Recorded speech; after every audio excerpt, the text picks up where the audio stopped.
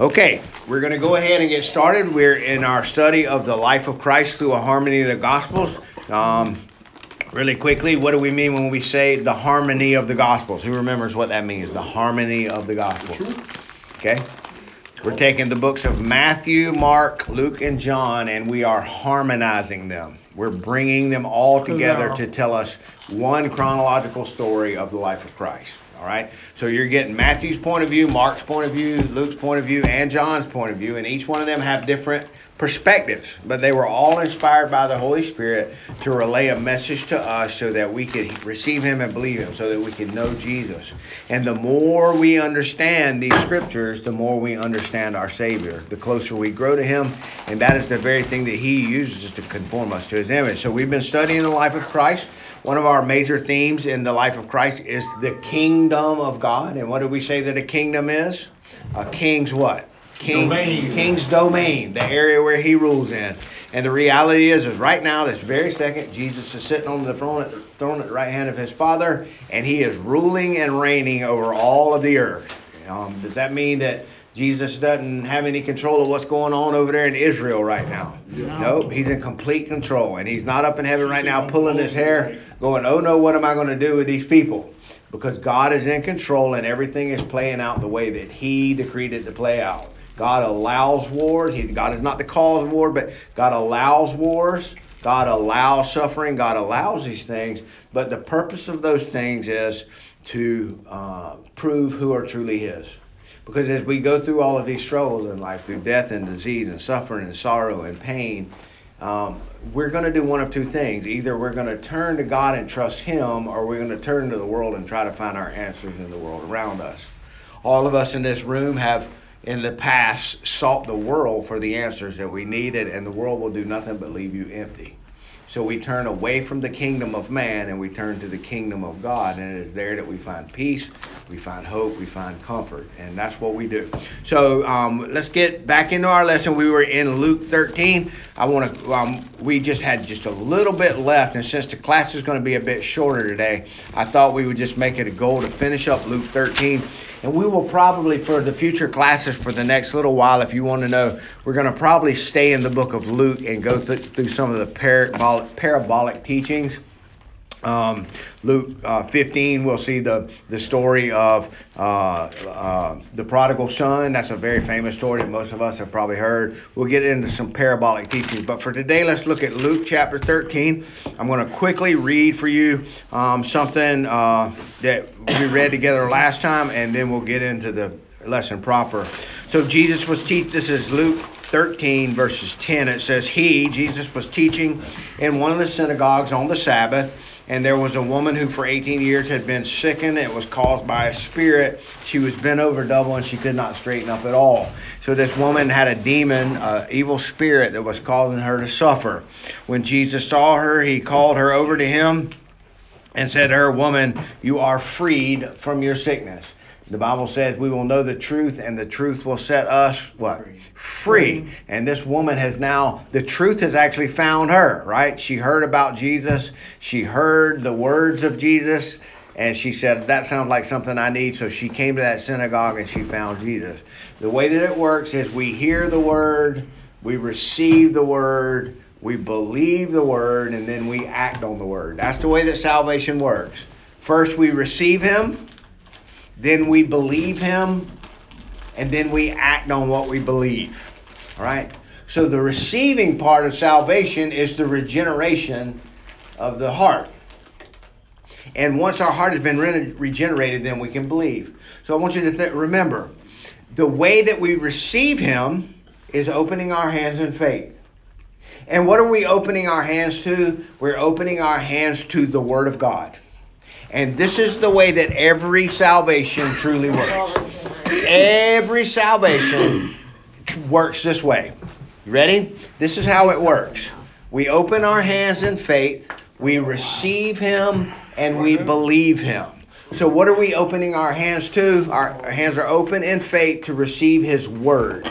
So the way that every single person in this room, if you truly are saved, it is because you received His Word, and through the preaching or the teaching of His Word, and the power of His Holy Spirit, His voice was presented to you. You see how that works? Mm-hmm. His voice is presented to you. You receive Him, you believe Him, and then you act upon that belief. And that's what's going on with this woman. She heard about Jesus. She came to the synagogue, and she now receives Him, and she now believes Him. He said he put His hands on her. This is verse 13. She was made erect. Immediately she was made erect, and she began glorifying God. One of the first ways that you know that somebody is truly a child of God is when it becomes more about God than them. All right? We're going to see in just a few minutes the word hypocrisy means to put on a mask. And there's a lot of people that put on a mask and try to make it about God, try to make other people around them think it's about God, but in reality it's about them. You see? The prosperity gospel is full of people who, it's really about them. It's about God pouring His blessings on me. Fill my bank account. Give me a wife. Give me a car. Heal my foot. Make me be able to see better. Save my kids. Now, all of those are proper requests. Like, it's actually proper to pray those things, right? Mm-hmm. But the reality is, if I'm praying just to get, then I'm praying for myself.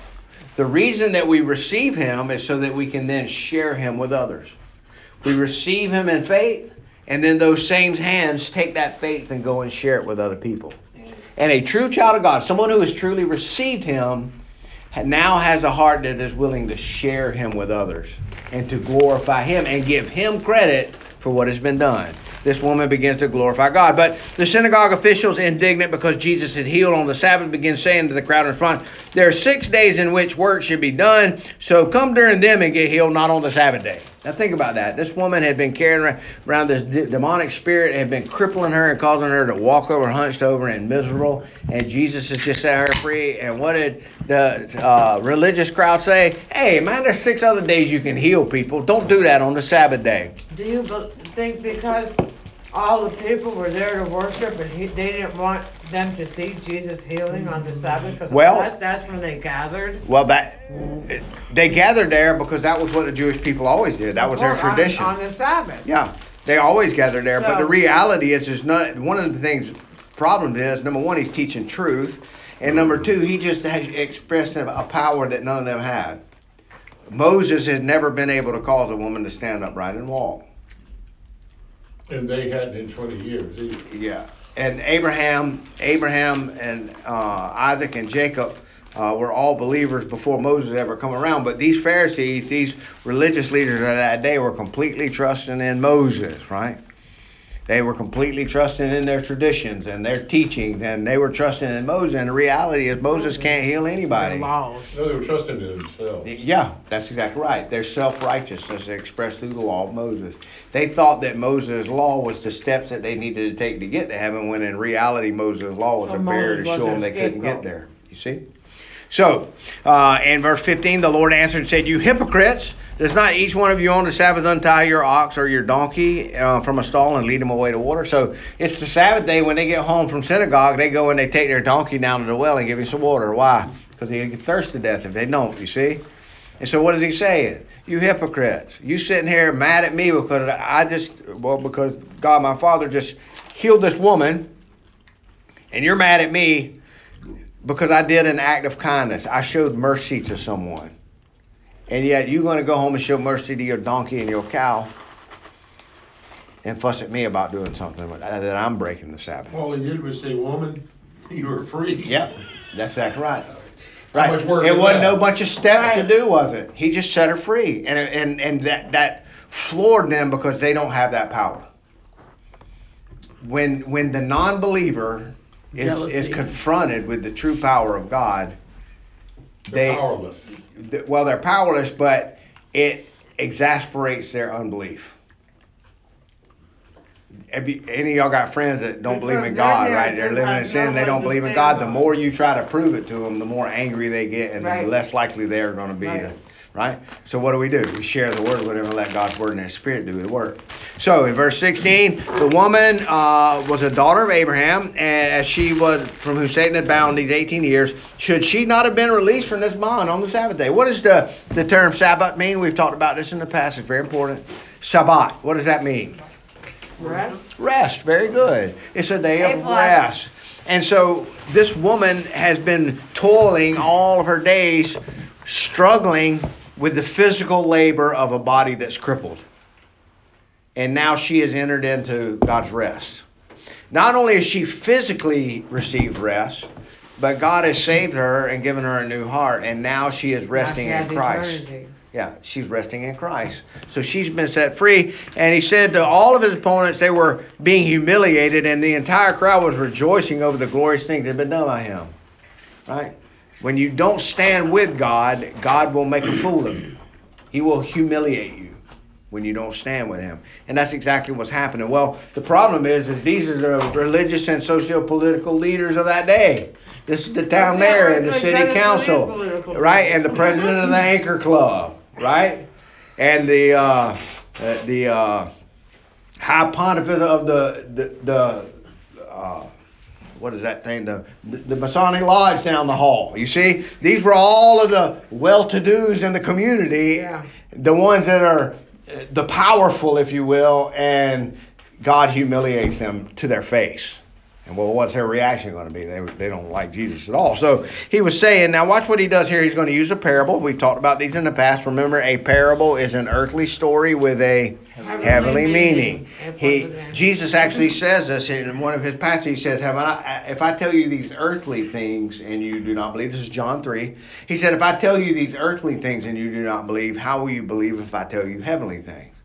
So he uses very simple kindergarten-like lessons to help us to understand deep kingdom principles. And the truth of the matter is, you think that these parables, he's giving them out so that people can understand. But what he has told us in the past is he uses parables because parables confuse the non-believers. Mm-hmm. These parabolic teachings that he gives actually confuse people that don't believe. But to those who know him, to those who believe, they make perfectly good sense. You see how that works? So he uses these parabolic teachings as a way to separate the sheep and the goats. After he would tell a parable, his disciples all come in and say, what did you mean by that? Why? Because within they're stirred. They want to know what the meaning is. Explain that to me, Jesus. The outsider, the unbeliever goes, what is this wackadoo talking about? He's on a different... He don't even make any sense. He's talking about sheep and goats and seeds and soil and prodigal son. What is he talking about? But the reality is his sheep hear those stories and they know it applies to them. And they start assimilating it into their life. Hear my voice and a stranger, they will not follow. Yeah, that's exactly right. So, he said, this is what the kingdom of God is like, and what shall I compare it to? It is like a mustard seed, which a man took and threw into his garden, and it grew, and it became a tree, and the birds of the air nested in the branches. And again he said, to what shall I compare the kingdom of God? It is like leaven when a woman took and hid 3 pecks in flour until it was all leavened. So what he's saying is the kingdom of God was planted with a small, insignificant seed. But it explodes and blows up the whole world. And so think about that. The Bible actually tells us that through the woman's seed, the serpent's head would be crushed. So, and Abraham was promised that one day through his seed, all of the world would be blessed. Well, he's actually talking about one seed, not the seeds of Abraham, not the nation of Israel, the people of Israel, but the one seed that comes out of that nation, who was who? Isaac. No, Jesus. Jesus. You see? And so Jesus was planted in that small little speck of dirt over there, right? And what happened? The kingdom exploded from there. And any of you in this room that are believers today are believers because the apostles went out and did what their master told them to do. They went out and proclaimed the gospel. If you think about it, how amazing it is way back then, how it changed the world.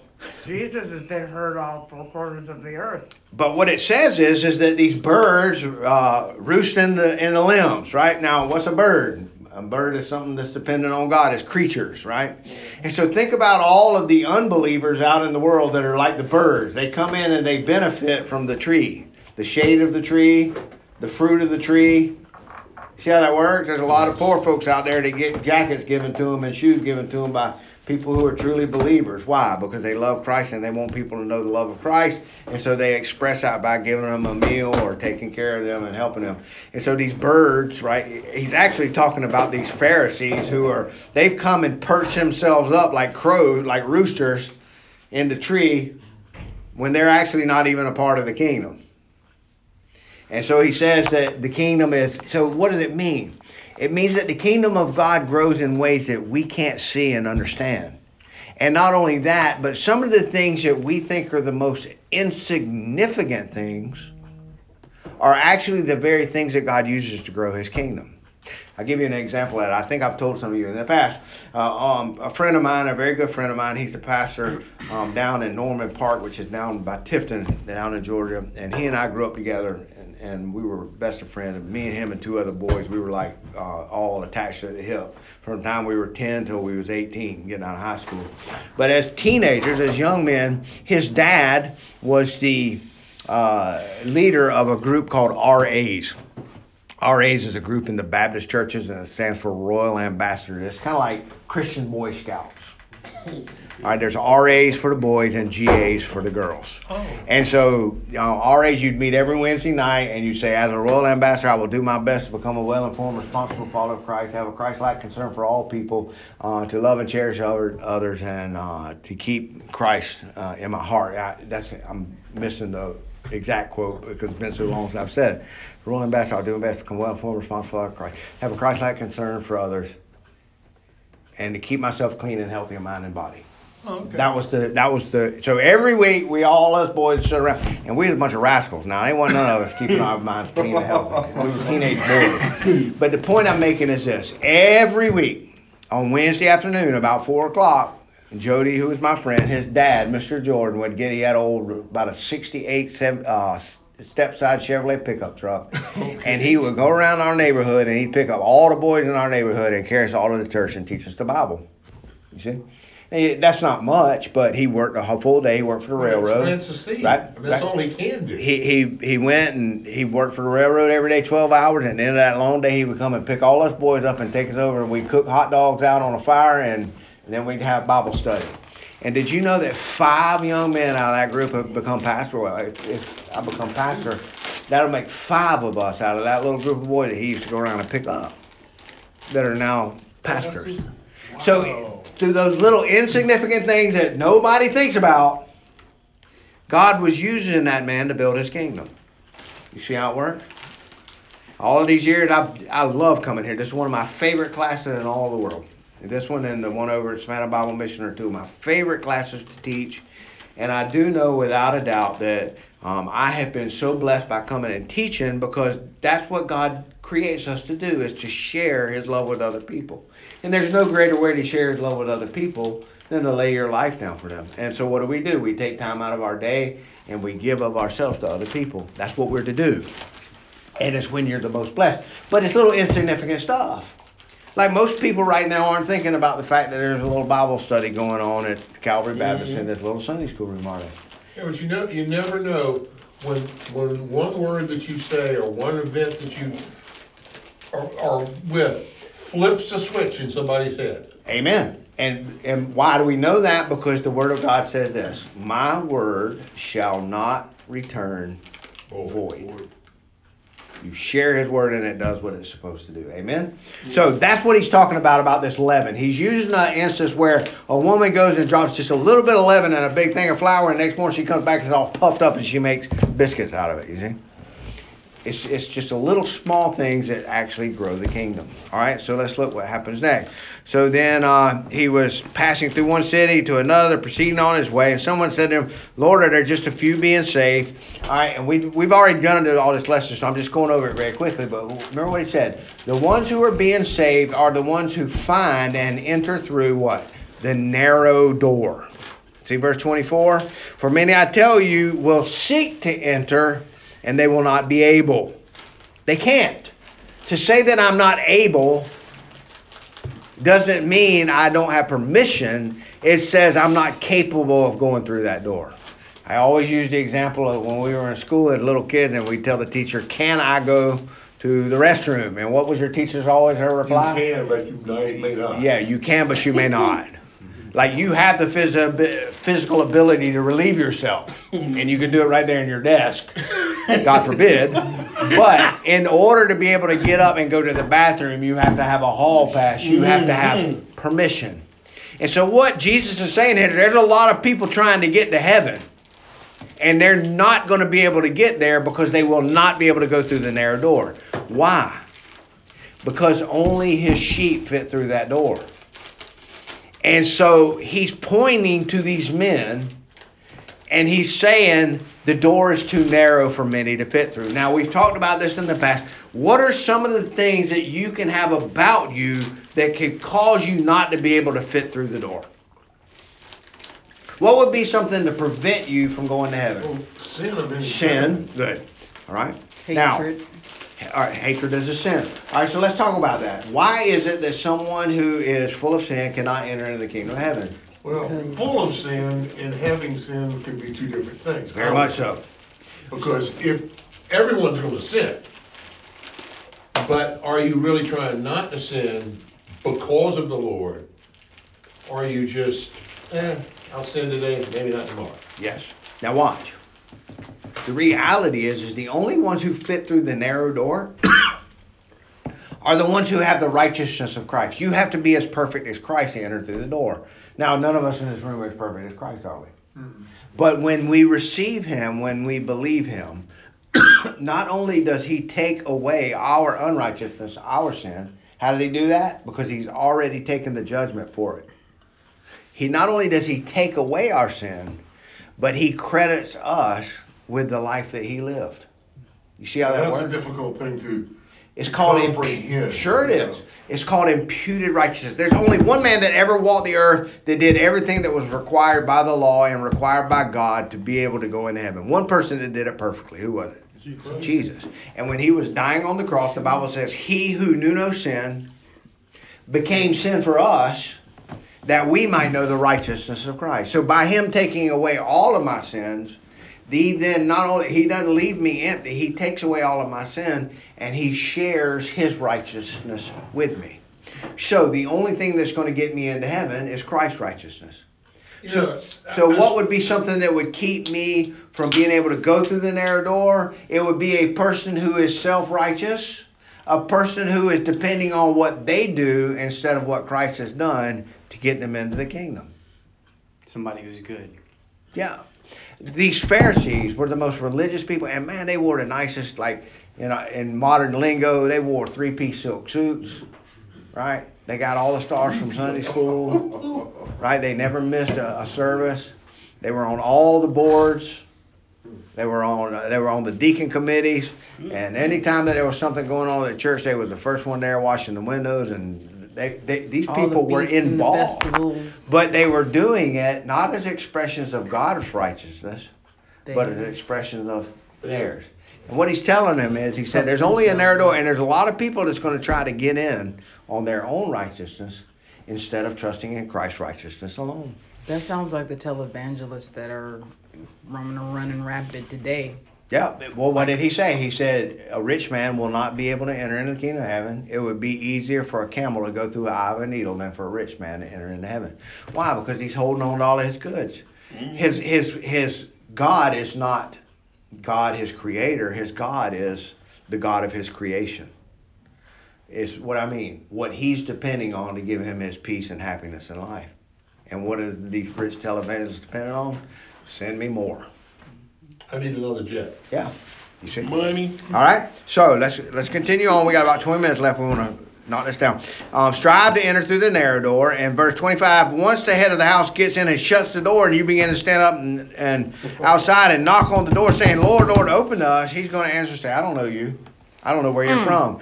And the point of that is that he's making it as to so that the ones who are in the house are family. And the one who is on the outside knocking on the door is what? A stranger. Somebody they don't know. It's too late at night. We ain't opening the door. You might want to come in and hurt us, you see? So when we think of that door shutting and the family being in the house, what do we think of? Security. We're safe, right? We can think of Noah's Ark. What happened when God sealed them inside that ark? Nobody could get in. Everybody on the outside died. Everybody on the outside was judged by God. And I guarantee you there was fingernail marks on the sides of that ark of people trying to get in there, but they couldn't get in. They wanted to get in the ark, but they had missed their opportunity. And what does Jesus say to them? Depart from me. I don't know who you are, you workers of iniquity, you evildoers. Now, he's calling these men, who are the most religious people in their town, wicked evildoers. You could see where this would stir him up. So in 28, in that place there will be weeping and gnashing of teeth when you see Abraham and Isaac and Jacob and all of the prophets in the kingdom of God, but you yourselves being thrown out. See, they were Abraham's kids. We're Abraham's kids. We follow Moses. We're children of the promise like Isaac. And the only thing that they had in common with Abraham and Isaac was their genetic makeup. They were physically of his seed. But what does Paul tell us? It is not those who are outwardly Jews that are true Jews. It's those who are Jews inwardly. It's not a circumcision of the flesh that makes you a Jew. It's a circumcision of the heart. All right? So what does the circumcision of the heart represent? It represents God reaching in and ripping that old heart out of you and giving you a heart of flesh. Taking that sinful heart away and giving you a new heart. So, again, think about that. These Jewish people thought they were going to heaven just because they were Jewish. And what's he saying? Hey, guys, I got news for you. Abraham and Isaac and Jacob and all of the prophets, the ones that you stoned and killed, are going to be in there enjoying the banquet, and you're going to be on the outside with your teeth grinding and your fists balled up in the outer darkness. There will be no light there. So he's warning them of the judgment to come. Verse 29, they will come from the east and the west and from the north and south and will recline at the table at the kingdom of God. So who's going to be at the table at the kingdom of God? Both Jews and those who come from the north, the south, the east, and the west. Who is that? Christians. The Gentiles. Gentiles. People that are not of Abraham's physical seed. So see, the way that the gospel worked was Jesus came to his own did not receive him. Who did he go to first? The nation of Israel. And once they rejected their Messiah, he was the Messiah. Once they rejected him, he then turned the gospel message to the world around.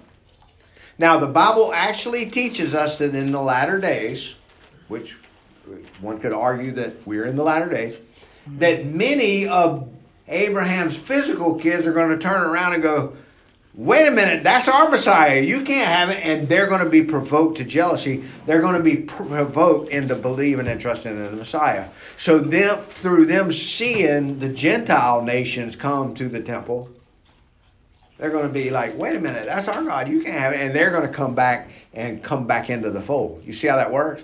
That's been God's plan all along. And so what does he say? He said, they will come from the east, the west, the north, and the south, from all around the globe. And they will recline at the table in the kingdom of God. And behold, some are last who will be first, and some who are first will be last. Remember how he said the kingdom of God works in concepts and principles that we don't understand. And so there's a lot of people that think, well, maybe Billy Graham is going to be the most rewarded guy in all of heaven, right? Maybe. Well, maybe Billy Graham's Sunday school teacher is going to be the one most rewarded in heaven. Because she's the one that led him to the Lord. You see how that works? Well, do you see a strata of accomplishments in heaven, or is it just... Well, remember, what he says is the only way that we would be able to do the works that we do is if the Holy Spirit is working through us. Like, it's really God working through us. Mm-hmm. So for me to take a bunch of credit for the things that I do is actually the wrong thing to do. The point he's making here is that some of the things that people think are the most insignificant are actually the things that make the most impact in the kingdom. And some of the things that people think are the most important are actually the least valuable at all. I know Pastor Terry and Bob are going to be up there. Sure. They're too anointed. Sure. And so we have to understand that he's continuing to show us how the kingdom works. There will be many people on the outside that thought that they were inside. Let me say something here real quick. Yeah. Obviously something's happening with Jim, with Lori. I think we should all be aware of that. Okay. All right. We'll go ahead and wind it on down here. No, it's not that. I mean, it's just we need to be, prayerful about it. Yep. Yeah. All right. So, behold, some who are last will be first, some who are first will be last. Just at that time, the Pharisees approached and said, go away from here, Herod wants to kill you. So they're warning Jesus. They're saying, get away from here. Herod wants to kill you. Now, the reality is it's not only Herod that wants to kill him. They do. They do. Like, get away from us before we do something to you. Because they're the ones that's going to conspire with Herod. Matter of fact, Herod's going to be like, I don't find any fault in this guy. And they're going to be like, crucify him. We want him dead. So, big question. I heard legally they cannot order a man to death. They could legally the Jews could not crucify somebody. It took the authority and the proclamation. How could they stone him? Huh? How could they stone him? Well, there's not much of that going on here either, because remember with the parable. Stephen. But they were doing that on the slide because remember the story with the woman who was caught in the act of adultery. Mm-hmm. Yeah. They were going to stone her. But the reality is, if they would have stoned her, the temple guards who were Roman police would have come down and said, who told y'all to do this? And they would all point at Jesus, and they would have arrested Jesus for initiating a capital punishment. Right? And so Rome was actually keeping them from being able to do a lot of the things that the law of Moses called them to do. And so we need to understand what's going on here.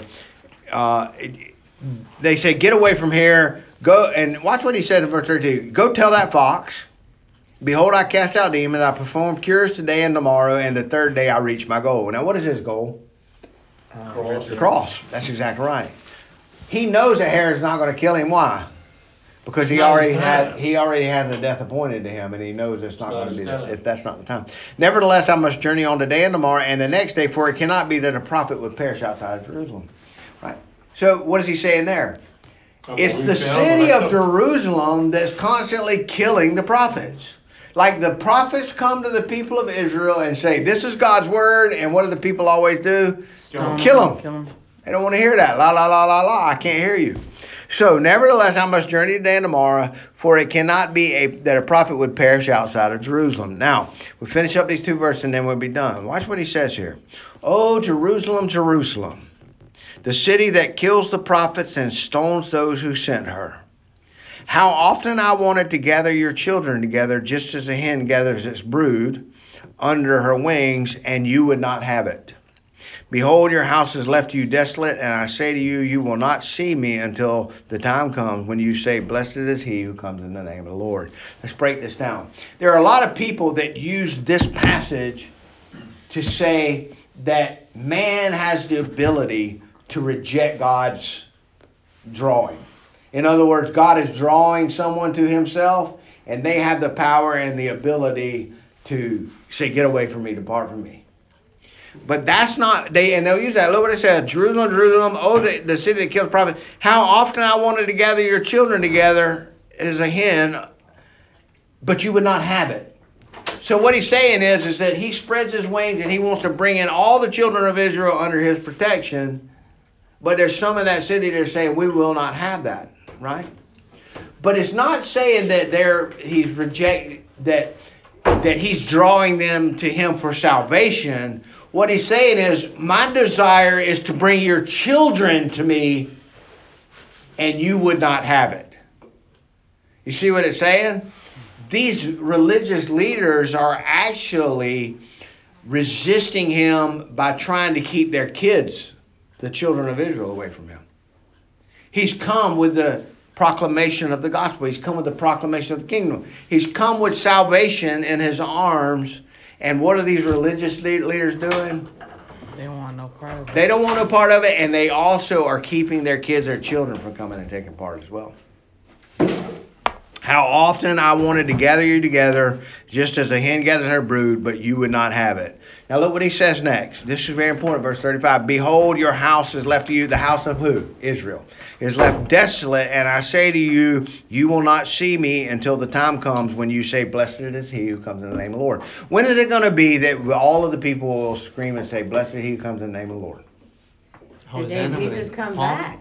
Yeah, when he returns on Judgment Day. Yeah. So what he's saying is, because you, religious leaders, have rejected me, your house is now left to you desolate. You have an empty house. Did you know that if you were to go to, now, there's a lot of debate on what's going on over in Israel. It's a terrible thing, no matter what anybody believes. It's horrible what's happening over awful. there. But did you know that the very Jews that we are commanded to protect, and not only that, but our country protects them. Did you know that if you were to go over there and present them the gospel of Jesus Christ, they kill you. They would want you dead. Mm-hmm. They don't want anything to do with Christians, you. That nation right now is still in utter rebellion to the will of God. They are. You see? Well, that's because they believe that because they are Jews. They've been taught that by their leaders, which is because they were born Jews, they are born righteous. The very same zealous attitude that these people who rejected Christ had, it's this very same attitude that they still have today. And you remember what they said when they were about to crucify him. Let his blood be on our hands and on the hands of our children. Right? I find nothing wrong with this man. There's no reason to crucify him. And they said, crucify him. Let his blood be on our hands and the hands of our kids. And did you know from that time forward, the Jewish people... The curse was set. Did you know that those people have suffered horribly for their rejection of their Messiah? Of course. Now, listen, guys, there's always been a remnant within the nation of Israel, true physical Jews who have turned to Messiah and been saved by Jesus Christ. Are they Messianic Jews? And there are people this very day, physical Jewish people who are coming to know Christ as Lord and Savior. Why? Because that's been the plan all along. The plan all along was for him to reach out to his people. His people reject him. He turns to the nations. The nations receive him. And then his people, national Israel, said, wait a minute, that's our Messiah. And they come back into the fold as well. And then just as Jesus said, I have other sheep that are not of this fold. The two must come together and we will be one shepherd with one flock. So what's happening? In the end of time, all of his sheep from both the Jewish and Gentile nations are going to come together to be one flock. And that's what's happening before our very eyes right now. Well, I grew up on Brandywine, which is a few blocks that way. I know where it is. And I grew up on Brandywine, and every house around me, on each side, across the street and everything, were Jewish people. And they were wonderful people. Yep. They were very nice people. And, but I do understand also that, no, they were Jews. They were wonderful, kind people, and so it was like, I see so much similarity between Christianity and Judaism. I mean, back in, Leviticus, it says, love thy neighbor as thyself. I mean, that whole concept was not new with Jesus. It had been taught them all along. But they can't get past that I'm righteous because I'm a Jew. Right. Yeah, from what I've seen. Right. And so the reality is the comparison between us for Christians and Jews is that we both believe the Old Testament is the Word of God. Mm-hmm. But they stop at the Old Covenant and they don't receive the New Covenant that was cut in Christ's blood. Some get quite angry if you even bring it up. Sure. So we need to understand that what we're reading here, the story that we're going through with the life of Jesus, is like he's dealing with the nation of Israel. And today, not only is the nation of Israel in rebellion towards Jesus and towards the plan of God and the kingdom of God, but the Gentiles are as well. And so the true people of God, the true ones that are truly been delivered out of Egypt, the true ones who are really roaming in the wilderness right now, and the true children that are really going to the promised land is a group of people that is both Jews and Gentiles that have been saved by Christ. And it is our responsibility, it is the command of God for us to go out and proclaim the kingdom so that those who are still lost can come in. Jew or Gentile, it doesn't matter who they are. But building a giant nation over there in that little speck of dirt over there in the middle of Israel is not going to save anybody. Right. But rebuilding a temple and reinstituting a Mosaic cult. Mm-hmm. When I say cult, the word cult means worship. So when I say Mosaic cult, what I'm saying is to go back to the Old Testament and start the whole sacrificial system over in a temple over there. That's not going to save anybody either. No. What's going to save land given us, to the Jews by God? Yes. But what's going to save us as his children and what's going to save those that are still lost that are his children is the proclamation of God. The proclamation of the gospel. They're not planning on starting a sacrificial. They're not. You better build believe a it. temple, You better believe they'd love to get that land back, and they'd love to rebuild that Wow. temple on top and start. Well, that would be blasphemy, wouldn't it? Yeah, I'll let you answer that on your own, but yes. Yeah, people need to think about that. So the reality is that God does not bless a people who are in rebellion to Him. And for us to think we could pour billions and billions of dollars into rebuilding that nation over there, if they're still in rebellion to their Messiah, God's not going to bless it no matter how much money you pour into it. Mm-hmm. And the reality is that's not the kingdom that we as His children have been called to build. Matter of fact, we can't build anything. We are called to proclaim the kingdom. Yeah, I do. So let's go ahead and close with a word of prayer. Father, thank you for this time that you've given us together. Thank you for this chance to study your word, to study your truth.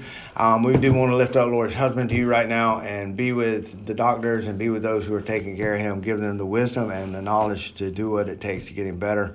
Please heal his body if it be your will. Go with us now as your children and help us to share your love with others. In Christ's name we pray. Amen.